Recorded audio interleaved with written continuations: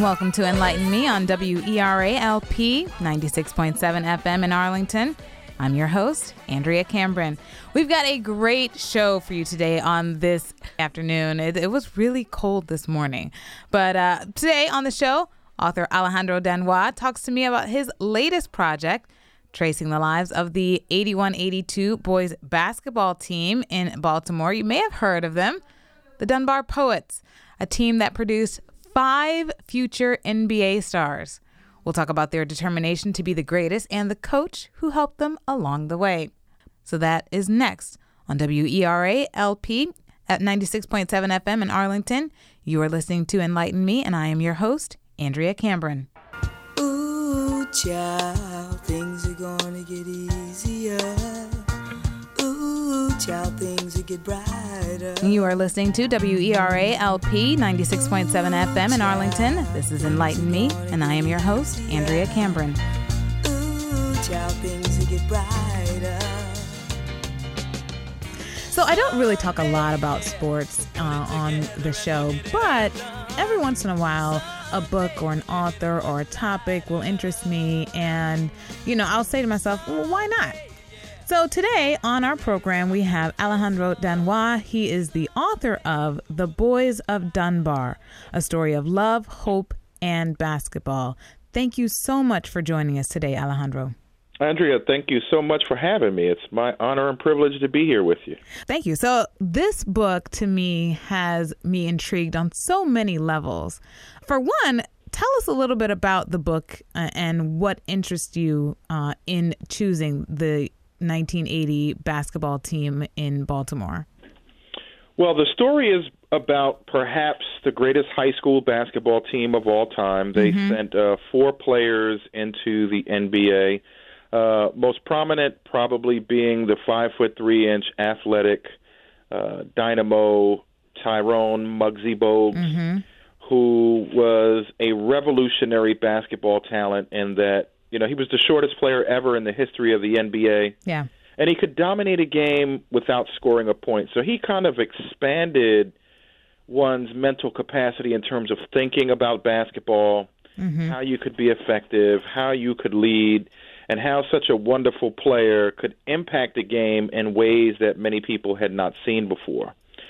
So you have these 4 guys that made it to the NBA, but you also had this greater story about this wonderful mentor and coach by the name of Bob Wade, who was a product of Dunbar High School himself a generation earlier. He earned a college scholarship to play football, went on to play in the National Football League for the Washington Redskins, for the Baltimore Colts, the Denver Broncos, and the Pittsburgh Steelers.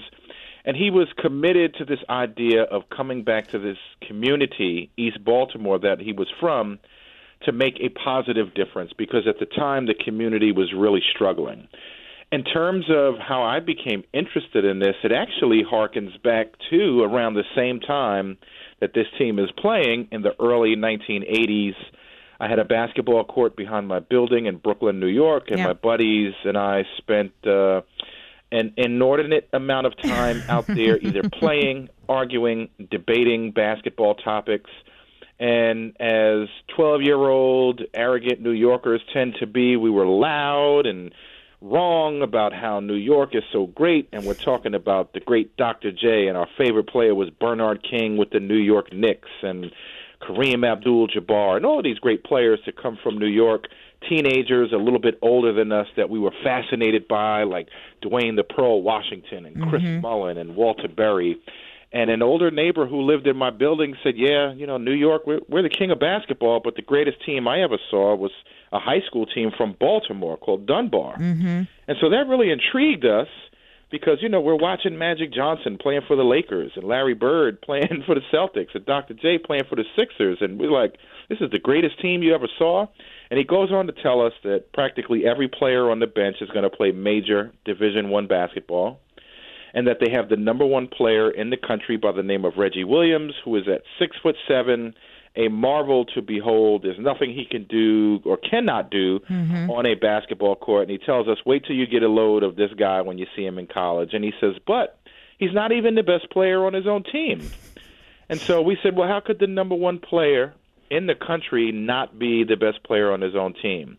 So we started bugging him and said, well, who's the best player? And he said, you guys are not going to believe me.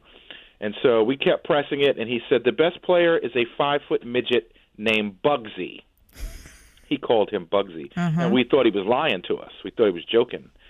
And it wasn't until a couple of years later I'm watching this new cable television network with this innovative idea of 24-hour sports programming that I see a 5'3" point guard by the name of Tyrone Muggsy Bogues playing at Wake Forest University, and I scream to no one in particular, that's Bugsy. Yeah.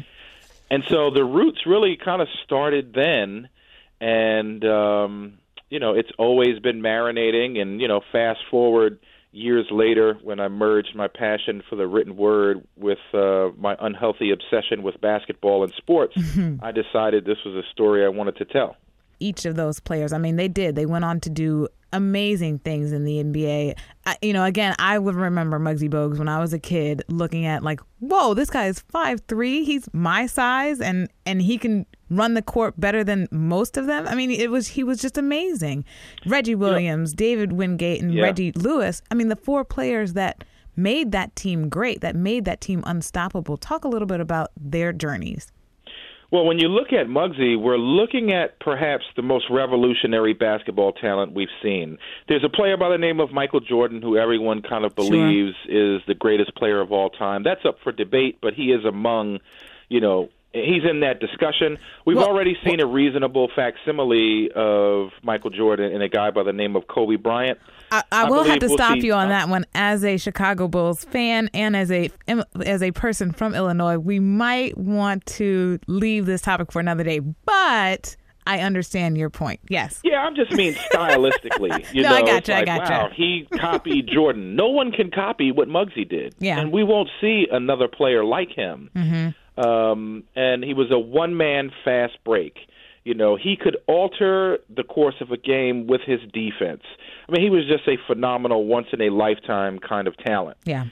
You had Reggie Williams, again, the number 1 high school player in the country. And, how good was Reggie at an early age? As a freshman at Georgetown University, he was the most outstanding player in the Final Four that helped to deliver Coach John Thompson's only national championship at Georgetown. And in that final game where they won it all and cut down the nets against a legendary squad from the University of Houston that was nicknamed Phi Slamma Jamma, that had future Hall of Famers Akeem Olajuwon and Clyde Drexler, Reggie was the most valuable player, had 19.7 rebounds, and think a few months prior to that, this kid was in high school doing that. Yeah. David Wingate was a defensive predator who played 15-plus years in the NBA. He was on that national championship at Georgetown with Reggie Williams. And then Reggie Lewis did not even start for the Dunbar team. He goes on to become probably the best pro out of all of them and supplants Larry Bird as the captain of the fabled Boston Celtics franchise. Yeah. In this book, you talk about the coach as well, Coach Wade, who in the 1980-81 season, they had lost 3 games. But in the 81-82 season, he decided that they would go undefeated. What was the spark that propelled that 81-82 season forward? Well, the impetus behind that undefeated season was Muggsy Bogues transferring into Dunbar High School. He made all the difference because the year prior, in those 3 games that they lost, they were close games, and the team, although they had some very good players, they did not have a true point guard and floor general, which was what Muggsy was. And you have to understand that Muggsy's impact on the other guys on the team, it's funny to hear these 6-7 guys say, we looked up to Muggsy. Yeah. And it was because the hunger he played with. He had this insatiable appetite to compete and prove himself every time because people often told him he was too small. He couldn't play basketball. He'd never make it. They told him that in high school. They told him that in college. They told him that in the NBA. And so his impact, as you see in the book, and the way he elevated those teams' practices, they said, man, if Muggsy can dominate a game with defense, then I can dominate a game with rebounding. The other guy said, well, I can dominate a game with blocking shots. And so it became contagious, the energy that Muggsy brought. like you said, with people that are stars in their own right, was there ever a time where they fought with each other over their perceived greatness over the other? Well, there were scuffles in practice early on, and it wasn't really about a selfishness around I'm better than you or Sure. I should be taking more shots.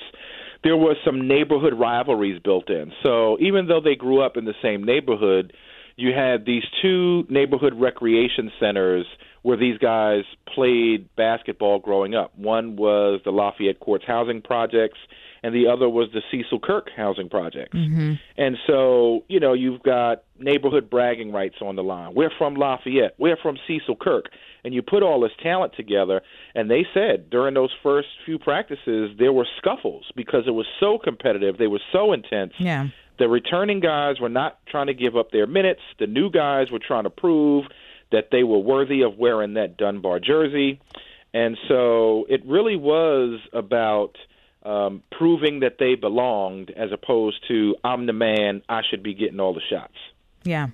They were called the Dunbar Poets. The school was named after Paul Laurence Dunbar, who was a prolific and very influential African-American poet. So, they'd be playing against the Bears and the Lions and the Tigers, but what you saw from Dunbar was poetry in motion. Watching seamless basketball, watching, 5 players work together so well, to me is poetry. When it works wonderfully. And it's one of those things that is just amazing to see. Coach Bob Wade got his players to work like that. What impact from the players of his, coaching that team? Well, he was like a father figure to those guys who didn't have fathers in their home. And what they were able to see in Coach Wade was, some guys could talk a good game, but Coach Wade played professional sports. He played in the NFL. He could not only talk to them about what it was like to be a husband and a father, but they saw that every day in his interactions with his wife and his children.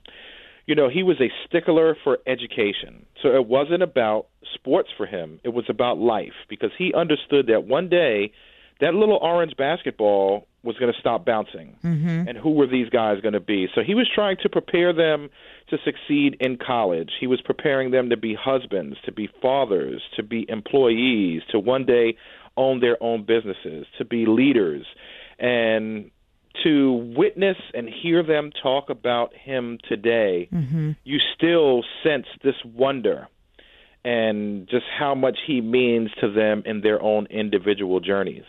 He recently retired, but you talk about the impact that he had. I mean, he went on to have multiple players of his go on to have scholarships and, continue their life. I mean, just have a positive impact on people whose circumstances weren't necessarily positive. Exactly. I mean, he coached over 100 athletes at Dunbar that were given college scholarships. Yeah, yeah. How did the success of the team impact the community? That was one of the most fascinating things. And before really digging into the research, I thought I was writing a book about basketball, Andrea. Yeah. And I came to realize that it's a basketball story that really isn't about basketball at all. It's about this wonderful community in East Baltimore that's struggling at the time. It's about love. It's about hope. It's about mentorship. Dunbar High School was very much a community institution like the very strong African-American churches in the community. And what I mean by that was it was a rallying point. It was a place of pride. It was where people kind of gathered. It was where people, puffed their chests out. And you have to understand that at the time in the early 80s, there were two really negative forces that were laying siege to the community. You had the loss of the union and blue-collar wage. Baltimore was one of these cities that was considered one of the promised lands, and it was a land where millions of people during the Great Northern Migration came to when they left the tobacco fields and the cotton fields and the agrarian economy down south and the racial powder keg down south in search of something better. And they were able to find work, albeit very dangerous work, in the Bethlehem steel mills and the iron foundries and the car factories that were running 3 shifts a day. And so they were able to purchase their homes and dream of sending their kids to college and envision a better life for the next generation. By the time Muggsy and Reggie and these guys come along, that union wage has disappeared. The A&P supermarkets are closing their stores. Bethlehem Steel is laying off hundreds of people. The General Motors plant is laying off a whole bunch of folks. And so the community's struggling. People are losing their jobs.